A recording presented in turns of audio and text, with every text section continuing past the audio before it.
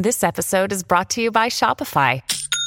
Forget the frustration of picking commerce platforms when you switch your business to Shopify, the global commerce platform that supercharges your selling wherever you sell. With Shopify, you'll harness the same intuitive features, trusted apps, and powerful analytics used by the world's leading brands. Sign up today for your $1 per month trial period at shopify.com/tech, all lowercase. That's shopify.com/tech. Another day is here, and you're ready for it. What to wear? Check. Breakfast, lunch, and dinner? Check. Planning for what's next and how to save for it? That's where Bank of America can help. For your financial to-dos, Bank of America has experts ready to help get you closer to your goals. Get started at one of our local financial centers or 24/7 in our mobile banking app. Find a location near you at bankofamerica.com/talktous. What would you like the power to do? Mobile banking requires downloading the app and is only available for select devices. Message and data rates may apply. Bank of America N.A., member FDIC. When you need mealtime inspiration, it's worth shopping Kroger, where you'll find over 30,000 mouth-watering choices that excite your inner foodie. And no matter what tasty choice you make, you'll enjoy our everyday low prices, plus extra ways to save, like digital coupons worth over $600 each week. You can also save up to $1 off per gallon at the pump with fuel points. More savings and more inspiring flavors make shopping Kroger worth it every time. Kroger, fresh for everyone. Fuel restrictions apply. Welcome to the New Books Network. Hello, everyone. Welcome back to New Books in Digital Humanities, a podcast channel on the New Books Network. I'm Katie McDonough, one of the hosts of this channel. Today, we'll be talking to Ruth Honor, Sebastian Honor, Nicole Coleman, and Scott Weingart. Ruth, Sebastian, Nicole, and Scott, welcome to the show. Hi. Thank you. Thanks. So I think starting with Ruth, I wonder if you could begin the interview by telling us a bit about yourself. Thanks, Katie. Thanks for having us. So my title is a Professor of Literary History and Digital Humanities at Queen Mary, University of London. And my background is actually in English literature with a focus on Tudor culture and history. And my first book was on something that seems quite unrelated to this, which is Tudor prison literature. But I've actually been increasingly collaborating with people who we might call data scientists, starting firstly with Sebastian. But now I work on a massive project with 23 people that include data scientists, curators, and library professionals, and historians. So that's a little bit about my journey. Great, thanks. And turning over to Sebastian. Hi, yeah. So my background is in physics originally, but now I work more on the interface between physics and biology. But as part of my research, I've for a long time been interested in complex networks, which is a field that emerged in its modern incarnation out of statistical physics, and it is concerned with the analysis of networks of all kinds using mathematical tools. And it is a very interdisciplinary field, and that's what brought me to collaborate with Ruth on historical networks.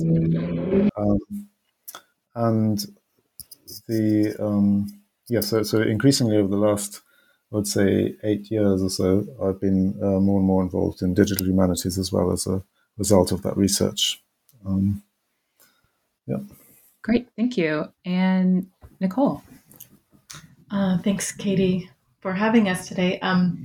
So currently my title is Digital Research Architect in the Stanford Libraries, but I've been working, I would say, in digital humanities primarily, certainly for most of my career at Stanford, and really came to that through an interest in the arts, design, and intersection with the humanities, and then, of course, how we can bring technology into that.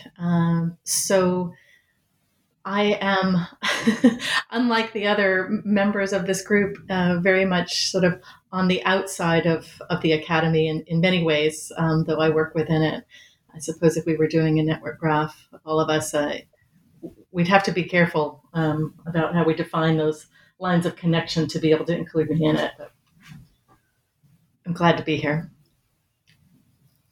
Great, thanks, Nicole. And Scott. Thank you, Katie.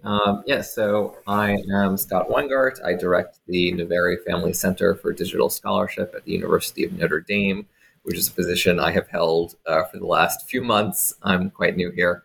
My background is in history of science, and like I think all of my colleagues here have worked on early modern correspondence and collaboration networks. I also spent some time in an information science lab looking at contemporary scientific networks. Excellent, thank you. And I think now we're going to turn to the book itself, which is The Network Turn, Changing Perspectives in the Humanities. It was published last year, at the very end of the year, by Cambridge in the New Elements series. And this is in the Elements in Publishing and Book Culture part of that series. So we're just going to walk through the different parts of the book, starting with the introduction. And so, Nicole, I think you're going to tell us a little bit about the introduction of The Network Turn. Yes, I'd be glad to. So in the introduction, we really lay out not just the intentions of the book itself, but something about the intentions of this collaboration and the way that we ourselves are coming at this question about the network turn from different perspectives. But we really wanted to invite people into the conversation with this text. This text it's very, very brief. And I'm really quite proud of the brevity of it, the amount that we've been able to fit into such a small text. But it's meant to be the opening of a conversation.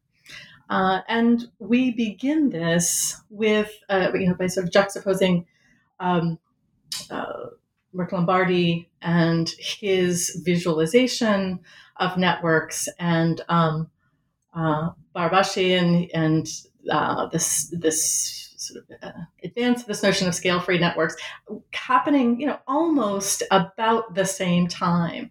And while we don't have any evidence that there was any kind of conversation between them, what we try to do across the book is to bring these sort of the two cultures into conversation, and hopefully let the humanities kind of be a space to be able to bring the arts and the sciences together into that conversation. Thanks. And I guess a natural follow-up to that, and also to sort of explain how you guys ended up working on this book together is how did this project come together? And in the introduction, you mentioned that the interface between, as you write, computational method, humanistic inquiry, and design practice are really central to taking work in network analysis further in the future. So what did that mean for each of you? Shall I jump in there? Sure. Well, I was going to say that my work in this area very much started in the home because I'm married to Sebastian, and he was working in network science, and I was reading more and more about what he was doing, and I was like, hey, I've got networks, I've got all these letters, could we do something with this? And so it started out as that conversation over a kitchen table, and eventually we tried some work together, and then we did a project together, and then we ended up in Stanford on a fellowship, and then we met Nicole, and we started talking a lot over cocktails, and we had just had such rich conversations with her that we were saying one night we should write a text about this, and not just about the kind of outcome of the research, but a kind of framework for these kind of discussions. And then I think I'll hand over to Nicole here, but then we can talk about how Scott came into the picture as well. Yeah, and let me give a little bit more of that sort of background too, to what sort of set the stage for Ruth's and Sebastian's visit to Stanford. I was very fortunate to be a part of Mapping Republic of Letters project, and it was really due to the generosity there, at Stanford of scholars like Paula Finland and Dan Edelstein, Richard White, Zephyr Frank, Giovanna Cesarani, really starting conversations about digital humanities. And while that began with spatial history, really with Mapping Republic of Letters, that's where we really moved into this notion of networks. And it wasn't long after that we went from networks to this sort of what became Humanities Plus Design Research Lab, where we were thinking about this, using networks as a way of externalizing thought as part of the necessity for communicating across disciplines. And at the same time, there were a number of other projects going on looking at networks, particularly in the early modern period. We began collaborating with Charles Vanden Heuvel and also Howard Hudson and his team at Oxford, and of course with Scott Weingart and Kati Borner in Indiana. Scott, do you want to pick up there? Yeah, so Nicole, earlier you said that you're perhaps a little bit aside of the career paths of your colleagues here, but you know what? I would say that you're probably at the very center of our collaboration network. So I started this work on early modern correspondence networks, working as a research assistant as an undergraduate for Bob Hatch at the University of Florida, and was just making these vast Excel spreadsheets of correspondence in the early modern world. I did not know anything about network analysis. I did not know that it was a thing that happened. I happened to be working on a project that was doing network analysis. I just didn't realize it at the time. And then I want to say it was 2009 or 2010, I found Kati Borner, and then shortly thereafter, Nicole Coleman, and started collaborating with her and others on these larger scale network analysis of early modern Europe projects. And then through that, of course, eventually met Ruth and Seb, which is, I think, how we all found ourselves in this situation. And Seb, I'll let you finish it off. Well, I think, Ruth already mentioned sort of how I got into this. Really, it was our collaboration. Actually, I think it was as early as 2008 that, because I was in Barabasi's lab for 6 months, and already then, I think Ruth had already started becoming interested in the idea of networks in her prison book. But so I think where we all first met, all four of us, was actually the conference that was organized at Stanford towards the end of our stay. And I think that's maybe where we first all started talking about this book collectively. But as has been apparent from what people have said, I think this network has been was formed over several years and gradually. So I think it's another interesting. We talk a bit in the book about networks over time, and I think inherently all social networks are temporal, and you can see them sort of growing in our data, and it's nice to think about it, sort of how our network grew over time as well. So, but I would say yes, I think this book really started near the end of our Stanford stay, and I think the Stanford Fellowship was actually quite instrumental in bringing us all together in that respect. Thank you so much. It's such a great story to hear how people come together to do research, not only so that other people can learn about those models, but also to think about sort of how that changes over time. Great. So I think now we're going to dive into the first couple of chapters, and Scott is going to start us off there. Sure. So, excuse me. The first section of the book, part 1, is what we call it on frameworks, which contains 2 chapters on networks as a sort of framework of thinking. Chapter 1, we titled Networks Are Always Metaphorical, and it really begins by anchoring networks as a linguistic and a methodological framework that furnishes scholarly thinking. We trace the concept from this grid-like lattice in the 16th century through sociometry of Helen Hall Jennings and Jacob Moreno and folks like that, and then to its popularity today. We argue that those who employ networks as either methodological tools or conceptual metaphors ought to know about the other sometimes opposing usage because of how squarely each relies on the other. We also point out that because network science so often crosses disciplinary boundaries, often foundational concepts get neglected as somebody else's problem. So we're really hoping to start addressing them here. And we don't really dive into it as we said earlier, this is a slim volume and intended more as a provocation, but we're pointing out that often these concepts do get neglected. Chapter 2 on historical threads answers the question of why arts and humanities scholars ought to attend to networks. And we say that it's not really a matter of whether or not it's important, but that it's honestly unavoidable in the world that we live in. Networks mediate our lives, and we are as stuck inside them as everyone else is, so we better be paying attention to them. In this chapter, we kind of go through a whirlwind tour of mostly European and Anglophone history to show how networks, as a metaphor, as a visual mode of thinking, and as a disciplinary lens, shape how we think, and vice versa.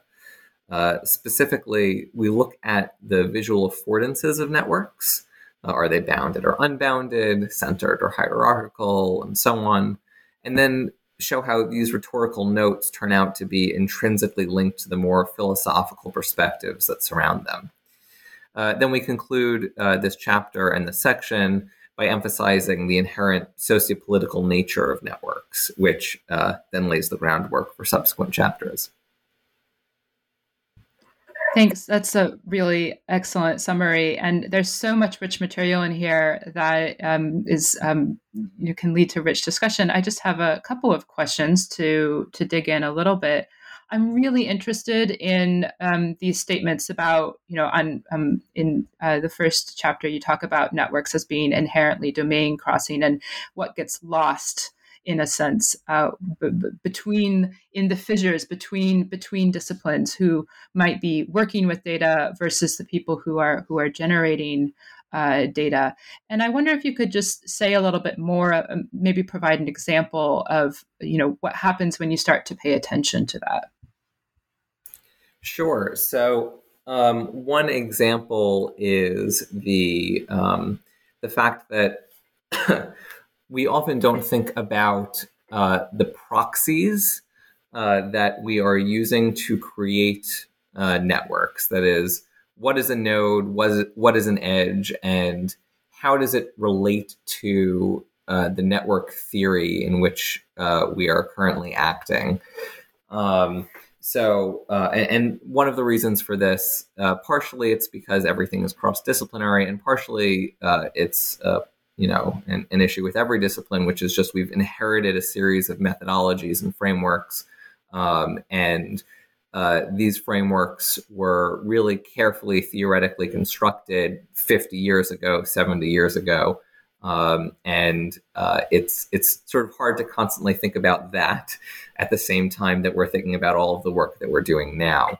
And so what can happen, unfortunately, sometimes is that we're defining certain things as nodes or edges.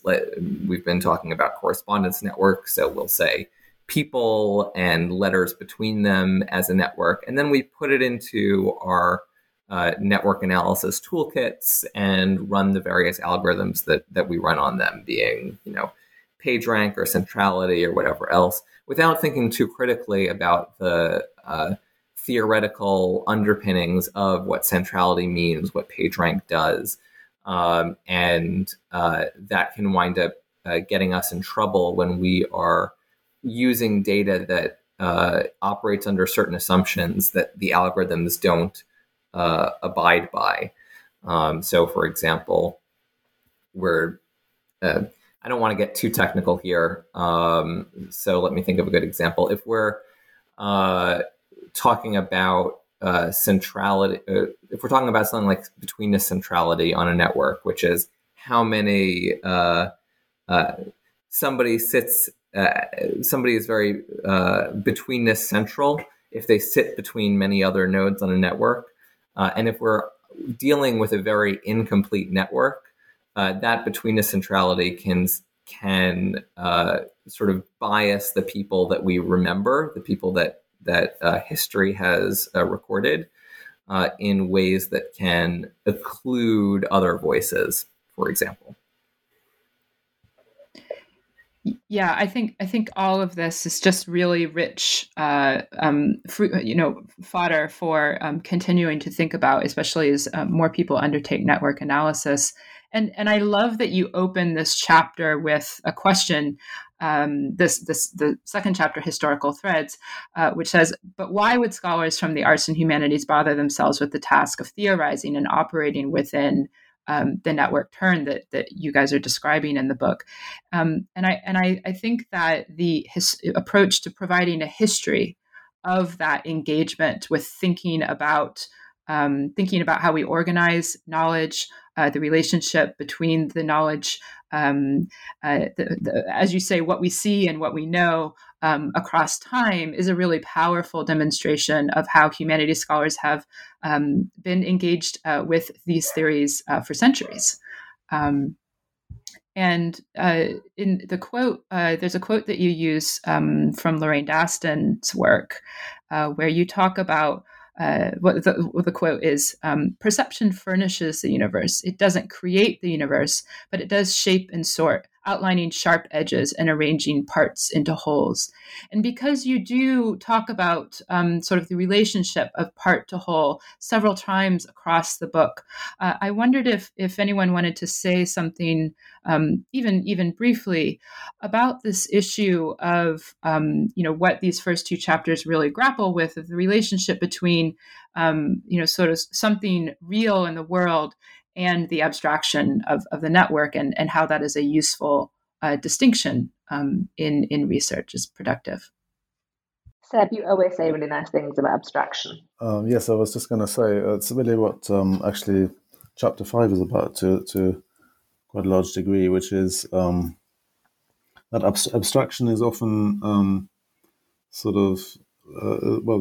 of importance of abstraction falls a bit by the wayside in actually in both the humanities and the sciences separately in some sense, because I think the humanities don't always realize, or at least aren't that used to having to abstract, because the humanities tend to study the detail and to sort of relish in exploring the detail and describing it and looking at a case study. And the sciences, on the other hand, are too used to abstraction in that they, a scientist is excited if they get a data set to play with, and they don't really think or don't even have the information to think about how the real world was abstracted in the first place to arrive at that data set, unless they've, of course, conducted an experiment themselves. But more often than not in data science, you sort of get a data set from somewhere and start playing with it, and you don't know really how well that relates to the real world. So I think it was really important for us, I think, to think about this in the book, is if you're a humanities scholar who wants to do quantitative research, you really have to take your historical research problem or your literary research problem and throw away information, which is probably a very painful process, but it's also a very important part of being able to use quantitative methods, because the data in all its original complexity is really not is not ready for quantitative analysis. You have to make choices, such as, for instance, you have to choose what you regard as your nodes and your edges. How do you define an individual in the network? And that might not even be as straightforward as being a single person. It might be a single identity, which might be split between people, for instance. Or there might be a person who has multiple identities as well.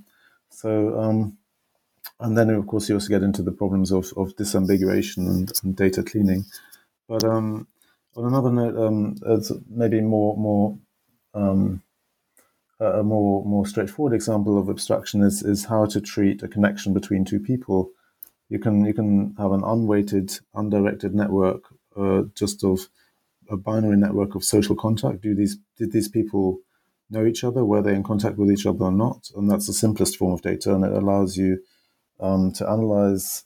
Or for this kind of data, there are the greatest number of tools available. But if you start adding complexities such as a direction to a network edge, if you take into account which way was correspondence flowing, you have a richer data set, but you also have fewer tools at your disposal because the complexity of the analysis increases. And you could take into account how many letters pass between two people. That would add another level of complexity. And the most complex correspondence network is the full temporal data set, where you take into account the timing of every edge.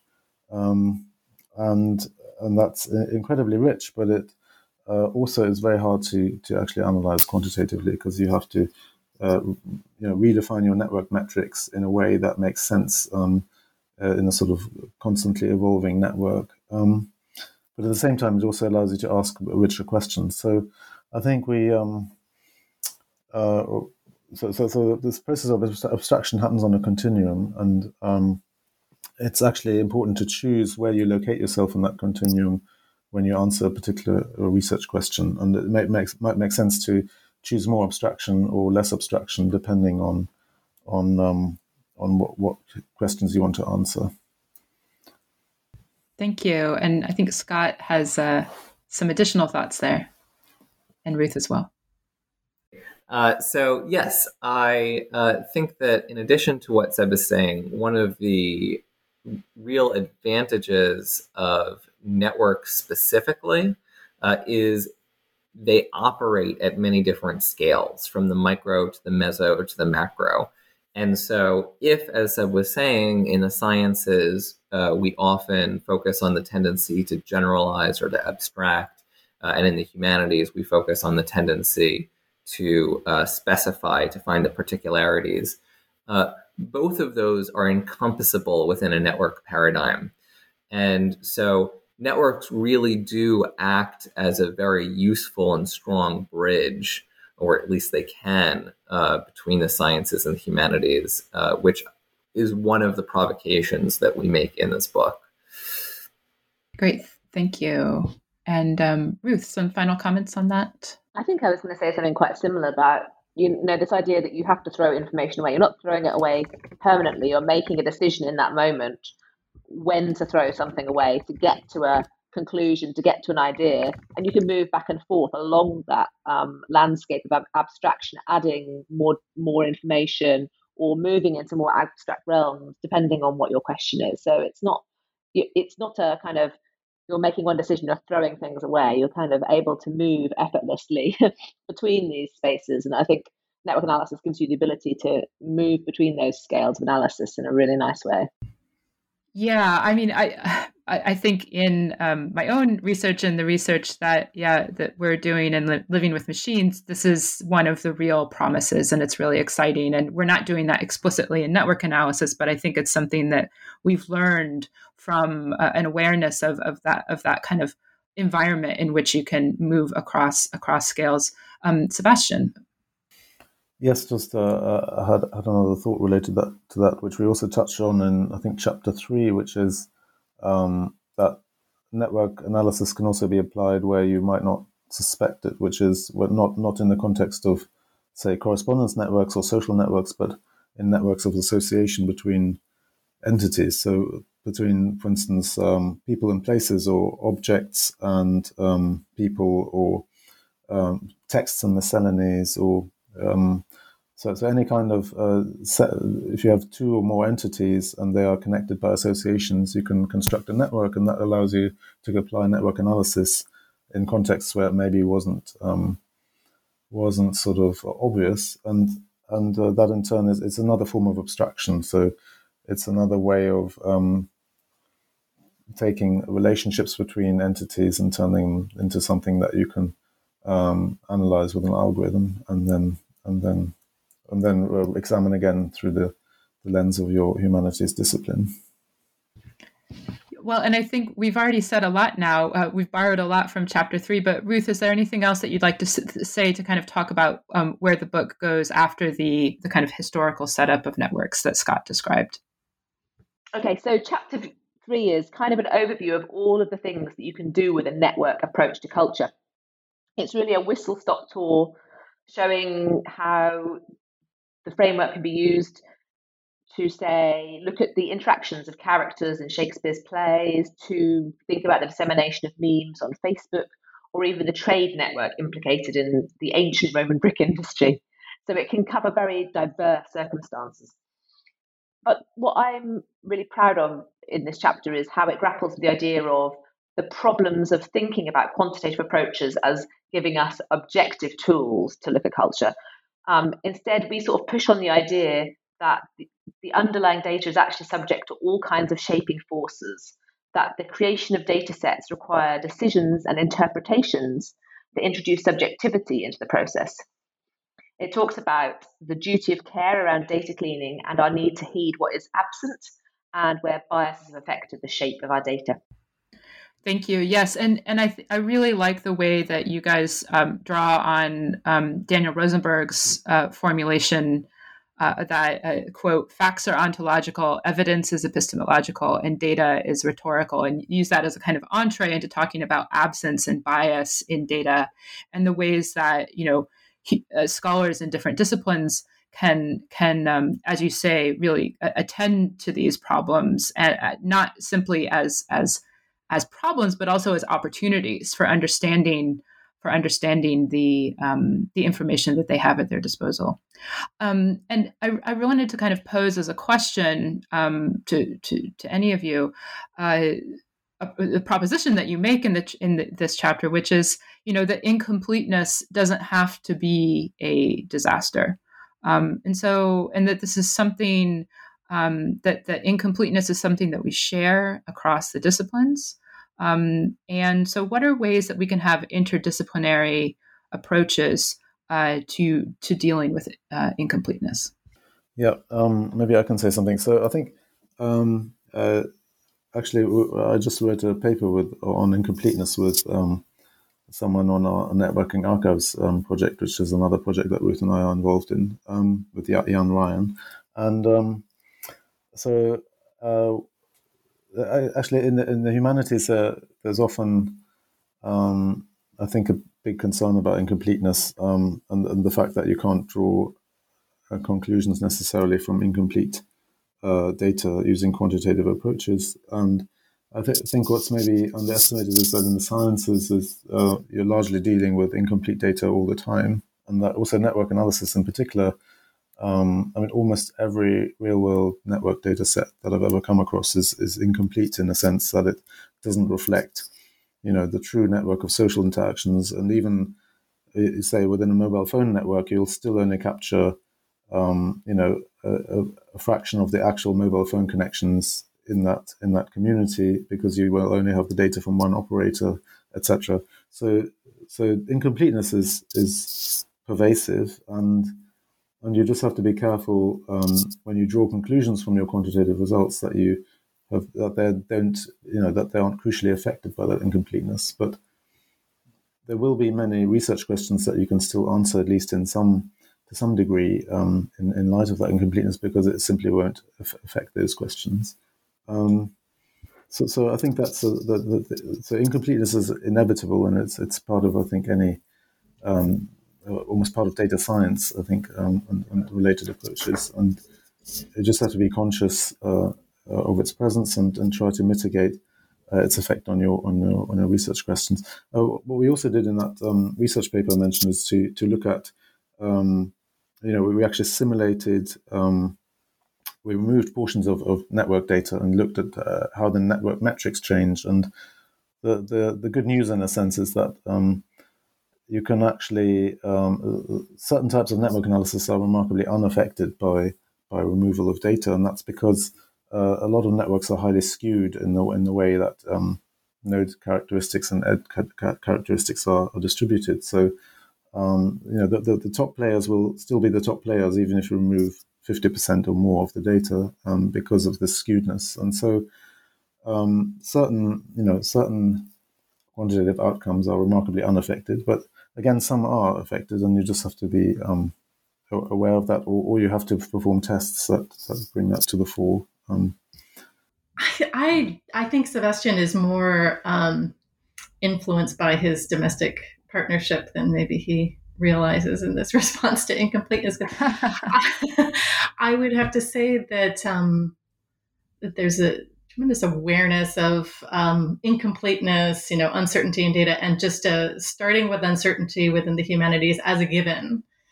And so ways of figuring out how to address that uncertainty are very much about, repositioning, right? Or, kind of looking at things from multiple different facets. And I think there's actually more influence already in the sciences than are, fully accounted for. But you mentioned Rosenberg and this way of helping us to think about data by looking at the history of data and how it helps us to see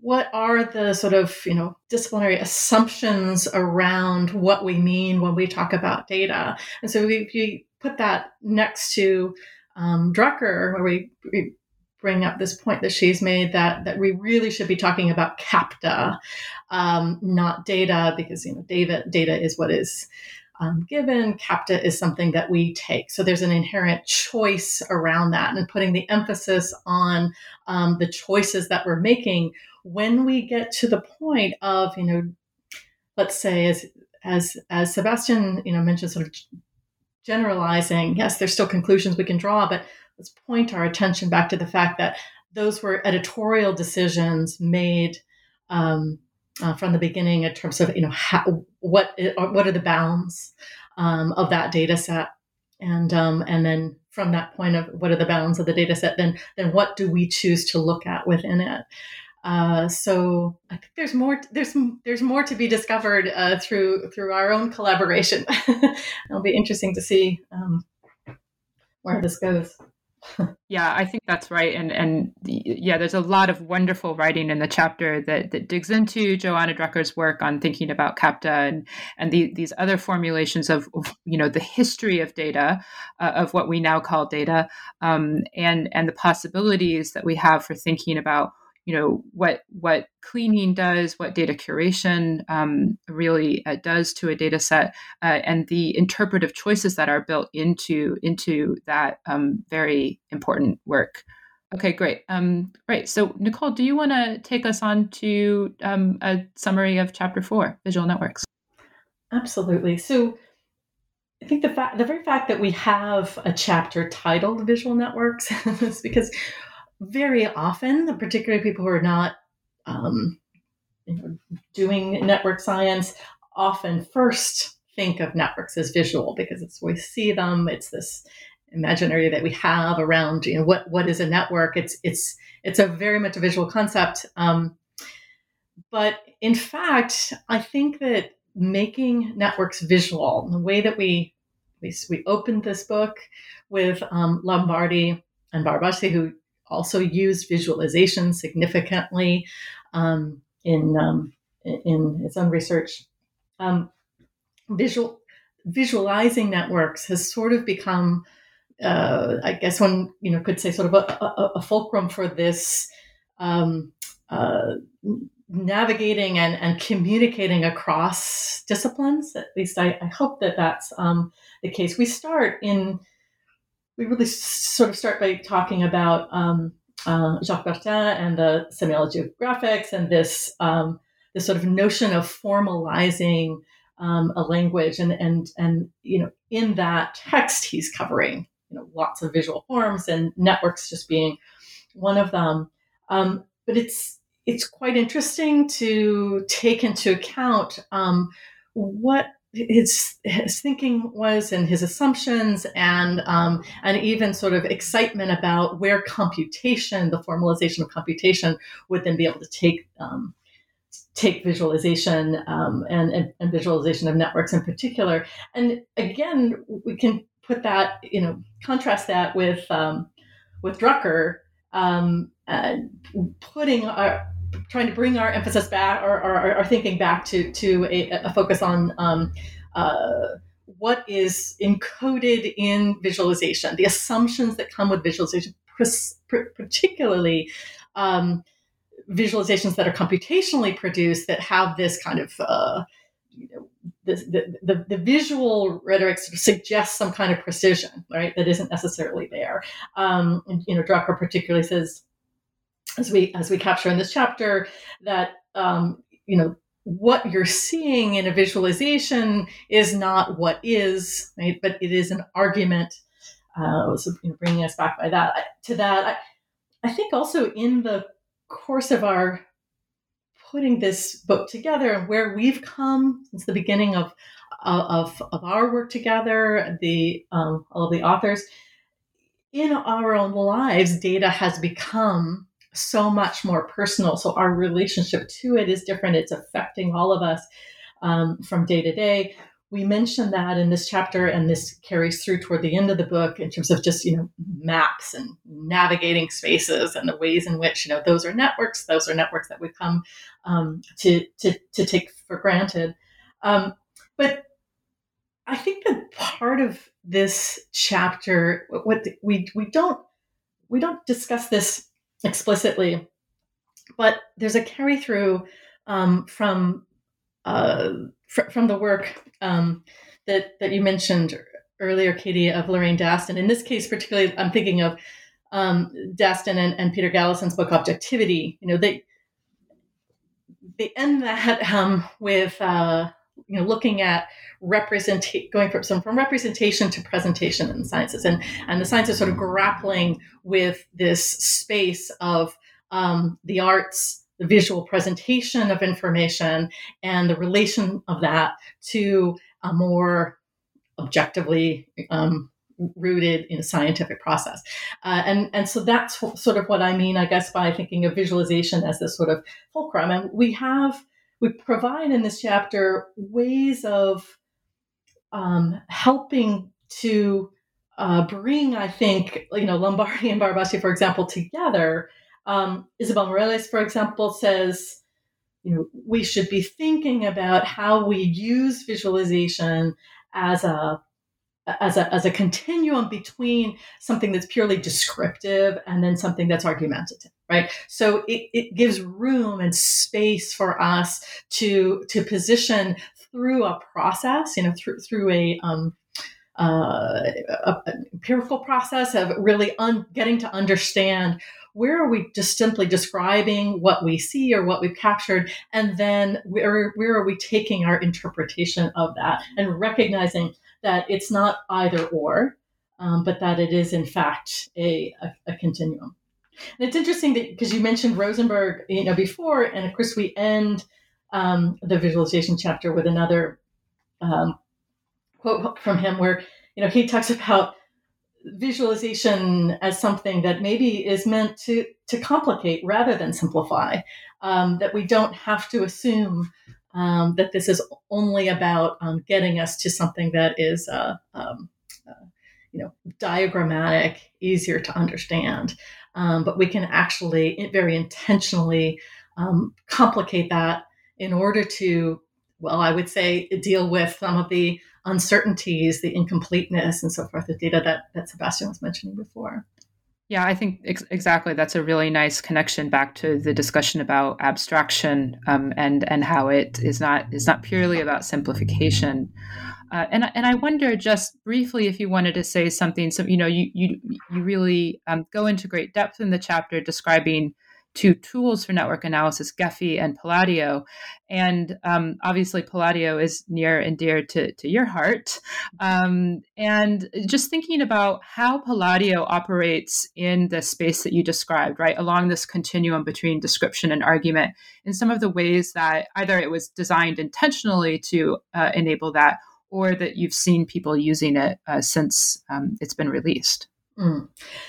Yeah, so you're referring to the fact that we developed Palladio in Humanities Plus Design Lab, which was really, it was a sort of distillation of a number of different tools that were made over the course of working with data visualization and interaction and data analysis for mapping Republic of Letters. I think we also had a very close relationship with the research behind the research project, and Dana Diminescu, behind the development of Gephi, and then with the developers who actually built Gephi. And I think it's quite interesting to look at the ways that those two tools developed, right? And how, to go back, sort of to Drucker's point, the way in which intention is really encoded into the software itself. And that's why it's so important to use these tools critically and understand where they came from, right? In Gephi's, the project underlying that is much more social science project. There is a sort of assumption that the data sets that you're using are fairly well bounded, or at least if not well bounded, the assumptions, right, about data as being a given. Given this is the kind of analysis we can do. And so one of the things that Gephi does so beautifully is allows you to sort of dynamically see how applying models gives you a result and can help you, help you with analysis, looking at different approaches to applying existing models, right? And that is so much more a social scientific approach than what Palladio is intended to do. Palladio is really intended as a tool to facilitate modeling. Often within the humanities, there's a sort of resistance to the whole notion of modeling. It sounds like you're, imposing some external idea and imposing an external framing. But instead, we wanted to suggest that models are, they're meant to be discursive, they're meant to be broken, but they're extremely helpful. And if for no other reason, to, as I had mentioned before, externalize these ideas, to make clear in data, for example, where there are gaps, where there are absences, things that are just too easily sort of glossed over in narrative, which is how most of humanities research is presented, and this, it certainly created a lot. There was a significant backlash. I think the students involved in doing this work, using, for example, Palladio and trying to incorporate it into their research presentations, experienced significant backlash in early days. So it's interesting. It's interesting to think about as I said, the way in which we encode methods into tools, encode sort of ways of thinking. It's something that's become clear through this work on networks, precisely because they're so easily adaptable to different contexts. Through the Humanities Plus Design Lab, we started with this idea of wanting to externalize thought. Right? It was out of necessity because we needed to be able to collaborate with data science experts, just with computer scientists generally. And it was a way of communicating across these disciplines. Oh, and with designers, of course. But we also wanted to, recognize a responsibility that we had to encode humanistic methods into data-driven research tools, rather than just sort of assuming that somehow whatever exists out there is something that we should just adopt and begin to use. That we needed to take responsibility for actually, building tools to serve our own needs. Thank you. And I think we have talked a lot about what is in Chapter 5, Quantifying Culture, but I still want to invite Sebastian to maybe say a few words about that chapter. Yes, so I think what we touched on before was more about the first part of Chapter 5, which is about abstraction of data, network data, and why one needs to choose a particular abstraction for a particular purpose, and what the trade-off is, which is greater level of abstraction sort of discards more information temporarily, but leads to a larger number of available analysis methods. But what the chapter 5 also talks about is the that the varying degree of varying levels of analysis and the varying complexity, and so you can start with simple network measures like degree, which is the number of connections, or slightly more complex measures such as centralities, where you try and gauge the sort of significance of a node in an infrastructural sense by looking at how many shortest paths flow through it, or but then you can also actually go not just one step further in terms of the sort of complexities I mentioned before, which are sort of directed and weighted and temporal networks, but you can also sort of start customizing analysis in a way that is sort of more difficult to do with off-the-shelf tools like for instance Gephi, which only have standard algorithms. So you can start to frame a historical research question in a quantitative sense. You can design a very custom-made analysis that looks for a very specific network pattern involving specific types of individuals, and but you can then search for that pattern across the whole data set, and you can cross-reference also different types of data. So you can look at networks around words, for instance. You can look at all the network links that if you've got the metadata on contents, you could look at all the network links that involve the mention of a certain place or name, and so on. So what I'm trying to say is that the level, quantitative analysis can become sort of arbitrarily complex, and that's also something we wanted to talk about in this chapter is that you can sort of reframe. It's not sort of just two different approaches. It's not just about quantitative methods and humanities methods, and it's in some sense there's as Scott already said, networks are kind of a bridge, and one of the ways this bridge can be realized is by framing complex historical research questions in terms of complex custom designed algorithms that you run on these networks and on the associated metadata. So I think that's a bit what we wanted to. Yeah, thank you. And I think another really important contribution of this chapter is to talk about, the practicalities of how we do that, right? How we invite, students and early career scholars and really anyone at any stage of their career to work in this kind of collaborative research where, not everyone has to become an expert in statistics and in network analysis tools, especially those that are not, out of off the shelf, so to speak. And I wonder if you have any kind of further thoughts about sort of what the first steps are really for someone who wants to embark on this pathway of taking up the sort of call to action that this book is.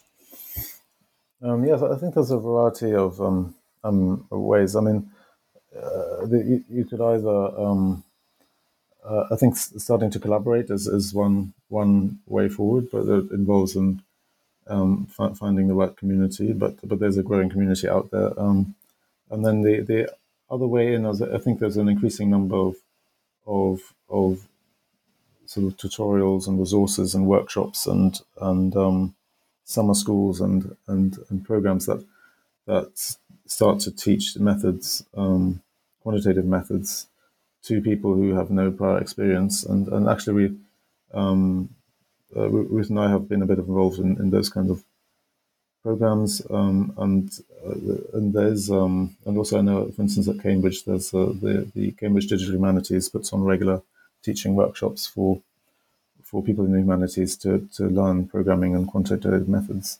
And I think that's really the best way is to sort of get stuck in yourself, because then you also have the power to shape the analysis, to really make sure that the tools you're using are that you understand them, and then are also able to interpret the results. Because occasionally with collaboration, the problem can be that if the collaboration is not very close, then the sort of quantitative results end up being quite detached from the sort of underlying historical or literary research questions. So I think the best way really is to seek out the sort of these resources and tutorials, workshops, as I mentioned. And I think I'll say myself, I started learning about network analysis by reading Scott's blog posts. So those are also highly recommended. Thank you so much, everyone. I think in lieu of asking anyone to describe the last chapter, Networking the Divided Kingdom, in a way I wanted to kind of ask you to respond to the prompt of that chapter, where you talk about how quote, a well-designed network approach to cultural data reorients us in such a way that the binaries between the sciences and the humanities and arts are eradicated.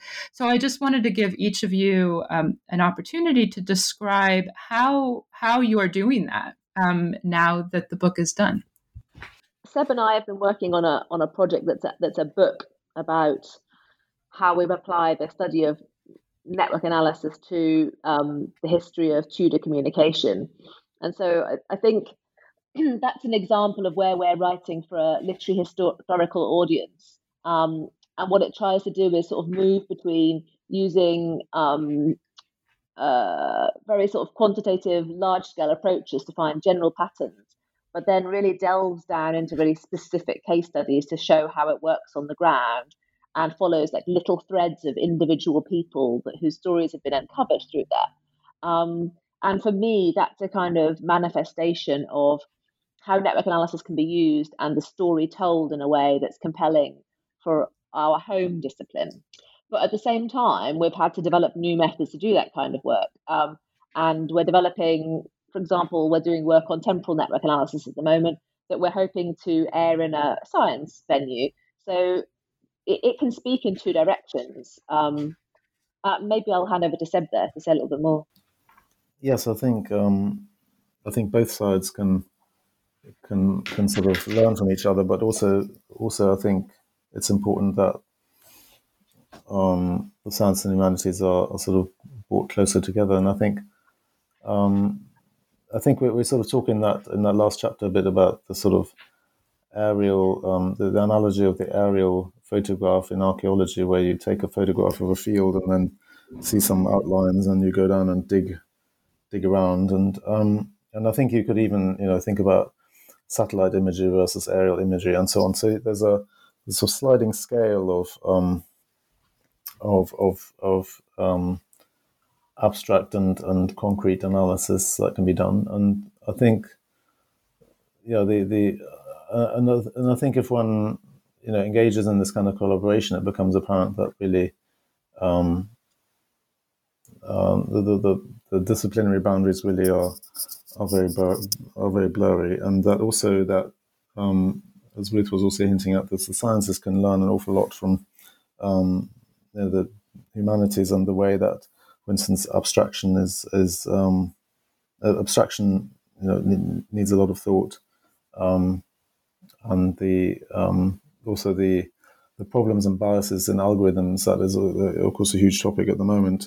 That is also something which is, I think, much more obvious if you're doing quantitative analysis on humanities data. It is much the flaws in algorithms, and as we've also touched on, incompleteness. I mean, those issues become much more apparent to scientists as well if they engage in the analysis of humanities data. So I think everyone sort of benefits from this cross communication, and also in terms of a deeper understanding of their own practice, I think. That's great. Nicole, do you want to? Sure. If I could just pick up on what Seb was saying. I certainly found,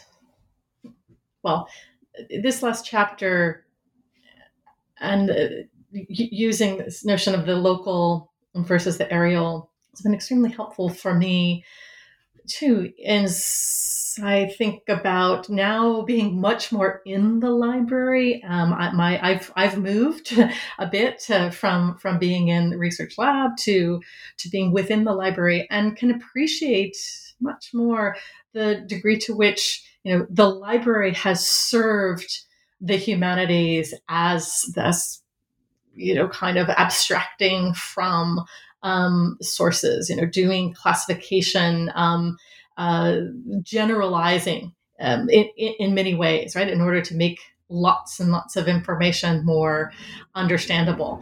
And I think that particular relationship, as it becomes more fully appreciated in the light of humanities research being engaged much more in quantitative approaches, is going to be very instructive for us going forward, particularly as we think about the kind of work that Ruth is very involved in now, and you, Katie, with incorporating machine learning practices, thinking about predictive models and that kind of generalization. How does that relate to the sort of classification that humanities practices have always depended upon within libraries? And not only the classification side of that, but also this other side about bounding data, thinking about curation, collection curation, and what that means, and how much that has actually informed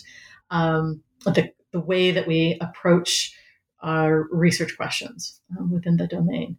So to answer your question about where it takes us, that's what I'm thinking about very much right now. And this project and this collaboration has been extremely helpful to me in that regard. I appreciate Nicole for giving the answer that I was going to give as well, so I can speak less. My recent job is also squarely within the libraries, more so than any of my previous ones have been. And in the, quote, Center for Digital Scholarship, rather than the Center for Digital Humanities, the remit is very broad and not just limited to the humanities, which has been, I think, quite freeing. Some of the really most interesting projects we've seen over the last year in the pandemic have, I think, been really fruitful collaborations between technologists and people who are squarely grounded in the humanities. For example, one thing that a lot of people have seen from The Atlantic was the COVID tracking project. And that was definitely a collaboration of journalists, scientists, and humanists really working closely together. And I've been very excited to see here at Notre Dame, there's a lot of those sorts of cross-cutting collaborations. And really, the work that the four of us did on this book, as well as all of the work that I think we all do on networks, which have been necessarily collaborative across domains, have been really good preparation, at least for me, for my move here, and hopefully for all of us to start worrying less about the disciplines that we find ourselves in. I think that's an excellent point on which to wrap up this conversation. And I want to thank all of you, Scott, Nicole, Sebastian, and Ruth, for joining me on this interview. The network turn is a really significant contribution, I think, as Scott was just alluding to, not just to kind of people who think about their research in very disciplinary terms, but indeed to kind of beginning to think more about the interactions between those disciplines and the spaces between that have sometimes been forgotten. And there's so much opportunity there going forward. And so hopefully we'll see lots of exciting new research there. So thank you for being on the show today. I really enjoyed speaking to you. And we'll see you soon. Thank you. Goodbye. Thank you, Katie. Thank you so much. It was a pleasure. Thanks for having us.